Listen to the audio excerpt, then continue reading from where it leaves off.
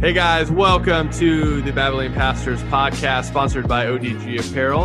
I am one of your hosts, Michael. And I'm Rob. Glad you're here to listen in while we talk about church, theology, and everything in between. Hey, what's up, everybody? Welcome back to the Babylon Pastor podcast with your hosts, Michael And Rob. Hey guys, have you ever wanted to fit enormous topics into 30 minutes and still not understand what happened at the end of it? This is the podcast for you. What are we talking about this month, Rob? We are talking about the end of the world as we know it. Yeah, kind of. I don't know. Eschatology, big word. What does eschatology mean, Michael? The study of end things. Is there a bigger definition you wanted, or No, that's the definition. Okay. It was really less climactic than I thought it would be, but that's because that's let true. me let me say from the get-go, I am sure of a lot of things. Eschatology is one of those things. Like, you guys, as you listen to this, are going to realize that I'm pretty much just going to read off a piece of paper, and Rob's going to be the smart one through this entire podcast. I'm so, out of all the things, and I don't feel like I'm probably alone in this, but out of all of the theology that one can study, I would say that eschatology is probably, definitely my weakest subject. Well, I think that one of the reasons that I've teased about that we should do this multiple times in the past, and it just never was more than teasing, more really, I guess. But it is a good subject to chat about because especially right now, because there are so many people who are at least folks within the Christian world who are our age-ish, who have been influenced by a lot of the Left Behind series, the movies from back in the day, that kind of stuff. Might be scarred by that a bit. So it's an important subject because now we have a whole church in America filled with people who are going, oh, the blood moons, everybody's freaking out, and looking for, just all these. I mean, we're all looking into it and going, is this has got to be it? He's going to come back soon, right? Well, if you at one point never sat through a video of John Hagee with a board on the stage going through some blood moons, I don't know if you ever lived. I'm just saying. Mm-hmm. Yeah. So yeah, it actually is frustrating because there is such an obsession with it that I think it distracts us from the mission that we're to be on. Because if Christ comes back, no matter your view that we'll get into throughout the month, but no matter the view that you hold, when Christ comes back, if he comes back next weekend, awesome, right? But we have a job to do the rest of the week then, right? And it's so distracting to just be all obsessive about this and what's going on in Israel today, and the stuff that you start to see people doing and become obsessive about it. It's not helpful at all. Well, and I think really, what little bit, and I literally mean little bit, I know about this, it affects a lot of how your church, but also you personally live life as far as missionally, right? So if you think that if your eschatological view is it's something that's far off, then you're going to be very concentrated on, hey, what can I do now to teach my kids? What can I do now to affect society? What can I do now about bringing more people into the kingdom? Versus if like you're watching everything and you think it's next week, it's like, all right, ration, we don't just sell everything and we don't need to ration anything. Go out and sell all the stocks. There's been a lot of those are obviously extremes, but there's been people that have been part of movements or groups that are like, no, we're for sure this is next week. So they literally quit their jobs, they sell everything. And that's again an extreme, but your view on eschatology and the end things, it affects how you live and what you do and why you do it. And like you said, if it becomes obsessive, which it definitely, I think, was an obsession for many people when we were growing up, it can be problematic in a couple senses. One, it can be detrimental to someone's faith, honestly, if they've told over and over again that, no, it's definitely next week. No, it's definitely next year. Oh, no, here's all the signs. And then that just keeps falling through. And they're going to eventually be like, well, you obviously know what you're talking about. And secondly, this is all hoo-ha anyway. And then, I mean, especially if they base a huge part of their religious beliefs and systems on that. I've heard a lot of stories where in movements in the past that's happened, where they just jump from one movement to the other and eventually go, yeah, this is all junk anyway. Forget it. So today, we're going to talk about commonalities, correct? Before we jump into much, because I think so. Before we jump in, and if you're if you knew this was coming, like you're somebody that I know or that Michael knows, and you knew we were going to do this or whatever, you're going to be super disappointed today, because we're not going to be getting into we're not going to be actually getting into any of the millennial views today in this episode. Just click stop, come back next week. Yeah. Just wait all month and then take all of them in at once. But today, honestly, I think one of the things that is super important is that we realize what things all of the millennial views, all of the different eschatological views hold in common, and the kind of common ground stuff, because, man, without that, this is a topic that people get into that cause a lot of division. And so it's really worth stating in the beginning that there are a lot of really smart, educated people, big names that you would know if you're in the church world, you listen to sermons, that kind of stuff. There are a lot of people who are premillennial in their thinking and have good reasons for it. And there are as many, there are scholars who are just as wise, just as educated, just as studied, who are amillennial, and the same for postmillennialism. And these are all men and or women who are more educated than I'm gonna be. I mean, probably ever, right? So I think it's important for us to note that, first of all, that and some of these guys share stages at conferences together. They get along. It's not like, oh, you're not a Christian, right? Which is sometimes our tendency in the church, you know? I think so just doing the very surface level looking at this that I've done, it used to be a very divisive issue, so much so that like people would leave churches. Whereas now it seems to be much more of an issue where they're like, all right, we disagree, but it's not worth dividing over, which is helpful. Though I'm sure there's still some people out there that are like, if you ain't whatever, then I am not going to be your friend. But luckily it seems to be, at least what I've seen online, that might come down to, though, and this is just a hunch, because nobody knows about nobody studied them, so now we don't know what we're even fighting about anymore. So because nobody knows what the other one believes. Yeah, I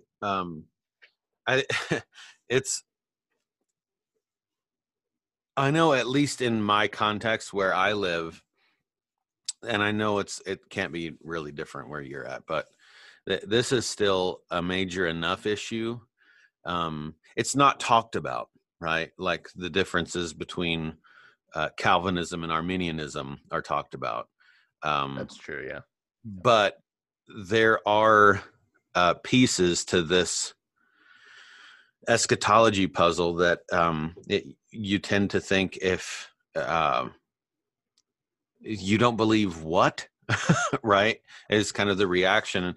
We actually have people who have left churches, not at mine that I know of, but people who have left, or because pastor doesn't share the same view, and it's that important, right, to them.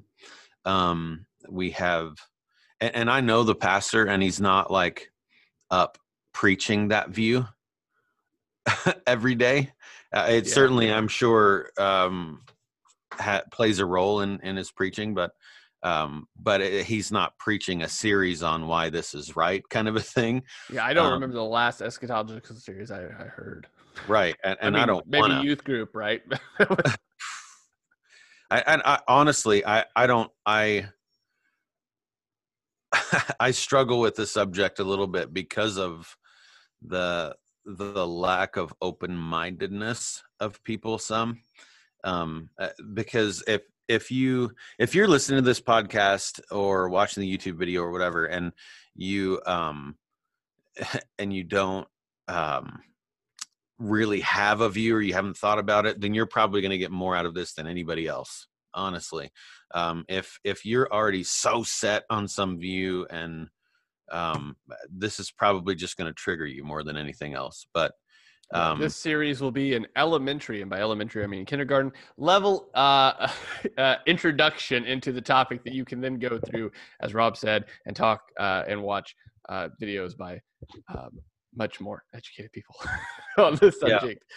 So what are the commonalities then that we have between what, 3 or 4, it depends there, that premillennialism kind of splits there, but what are the commonalities that we have between these 3 then that we can kind of use as a jumping board, if you would? Yeah. So there are a few things that we should all definitely keep in mind, right? First of all, as I said this to you before we started recording, but I was very much, before I started looking into this, I was a guy that it was intentionally my answer to basically say, so I believe Jesus is coming back.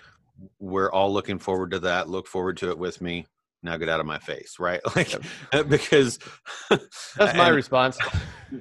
But there is truth to that statement, right? And actually, without the get out of my face, saying it that way certainly isn't good. But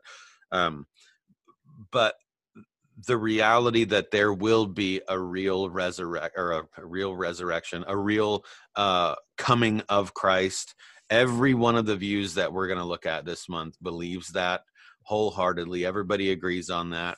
And that is, in fact, the most important piece, right, of the entire puzzle. And in the same way that we look at Genesis, and we can argue about 24-hour days or long periods of time, days or whatever. But the point of the beginning is that God created it, and in the image of God, and the stuff, right? That it's not so much the how, even though that's important. It's the why and the what, right? And so Revelation, eschatology, Thessalonians, Olivet Discourse, all the scriptures for eschatology are similarly important. But they all point all of us to Jesus is coming back. Yeah. And that's something that we all should look forward to. I think that really is the biggest commonality, that is bigger than our divisions on the subject. It seems like, and I mean, again, you're more knowledgeable of this than I am, but it seems like that there's a lot of agreed upon points as far as the resurrection, judgment, what, there's tribulation, what that's going to look like. It's the details in all of that is the differentiating parts, because of the scripture not being incredibly clear on it, or it can, so we all go, yeah, those are things, but I believe this one, it's going to happen this way. And somebody else goes, well, I believe it's going to happen this way, which is, I think, why we can all agree while disagreeing on wherever you land, or just trying to figure it out, because there are commonalities that we all say, yes, there's going to be a resurrection. Yes, there's going to be a judgment. Yes, Jesus is coming back. It's just all of the details of when that happens, or what that looks like happening, or that seems to be kind of the I don't know how to word it here. The difference. Timing. Timing. Yeah. Timing is the big difference. There are a lot of things that all of these have we could talk about the beast or Yeah. the Antichrist stuff or the tribulation, like you said, the rapture. Okay. Yeah. The premillennialism holds this secret rapture idea, but every one of the millennial views holds that there will be a rapture, in that Christ comes and the church is raptured to her king, sort of a thing, right? So there are a lot of commonalities. It really comes down to the timing of the stuff and how you read and take scripture when it comes to that. The big arguments come in, honestly, between dispensationalism and non-dispensationalism. That's really where the fighting happens, mostly. But the commonalities are actually a lot. There are a lot of common things. I think the one thing that Christ is going to come back for his church to reign physically and with us, that is something that we all look forward to. It outweighs all of the other stuff that may be disagreements, big or small. It's just that this is something that every church member of the invisible church in the world can stand in the same room together and raise their hands up to God, and regardless of the other stuff when it comes to eschatology. I heard a lot of I've heard a few times before very educated people give their view and why and the details of it and stuff, and then they'll say something like, but I'm completely open to Jesus changing my theology in the air. Right? And I think that's an important posture to have, right? Yeah. When this happens, I'm going, oh, I was wrong about that. I think another thing that everyone agrees on is or should is that we don't know the timing, right? And while I think that's true that everyone would say that, sometimes we don't act like that, but even the people who are looking around at our circumstances now in the world and going, oh my goodness, he's coming back now, right? Even that group of folks would also acknowledge that, well, every generation literally since Christ has thought that because of some things going on in culture. And just carefully to put in here, if they don't say that, if they don't go, I could be wrong here, then you might want to run. They're crazy. Yeah. My brief study of the burned over district and the Great Awakenings and stuff, the people that were hard on it about, no, this is definitely it. Those were the crazy people. So, if they don't leave some room for, if I forget the name of it, but there was this one guy that 3 times he was like, no, this is definitely the hard and fast date. And then he kept changing it.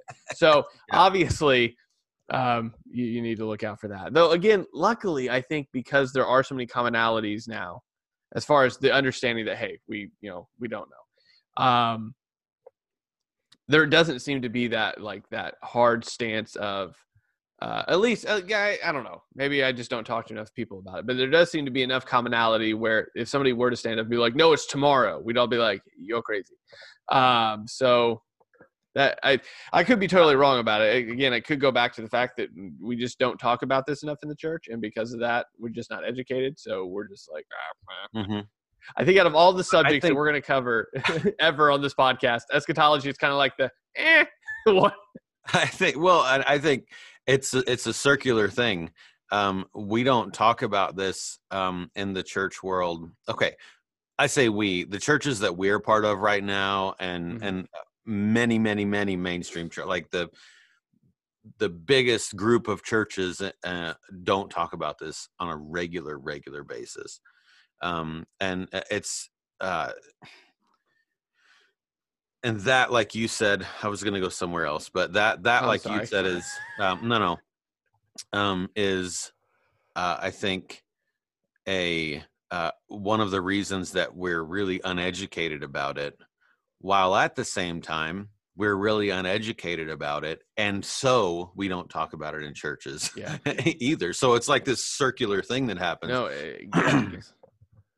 I think that too, there seems to be either an all or nothing that you see.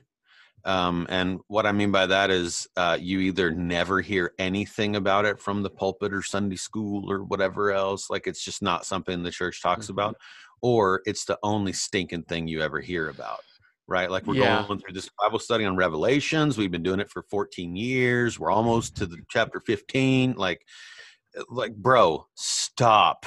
Right? Like it's either an all or nothing. Like you very rarely just have a church that is like right in the middle where we should be, with this kind of thing. So that is an excellent point. We get like that a lot about everything in the church. Theology, doctrine, mainly secondary issues. We're just like, no, this is you can't be here.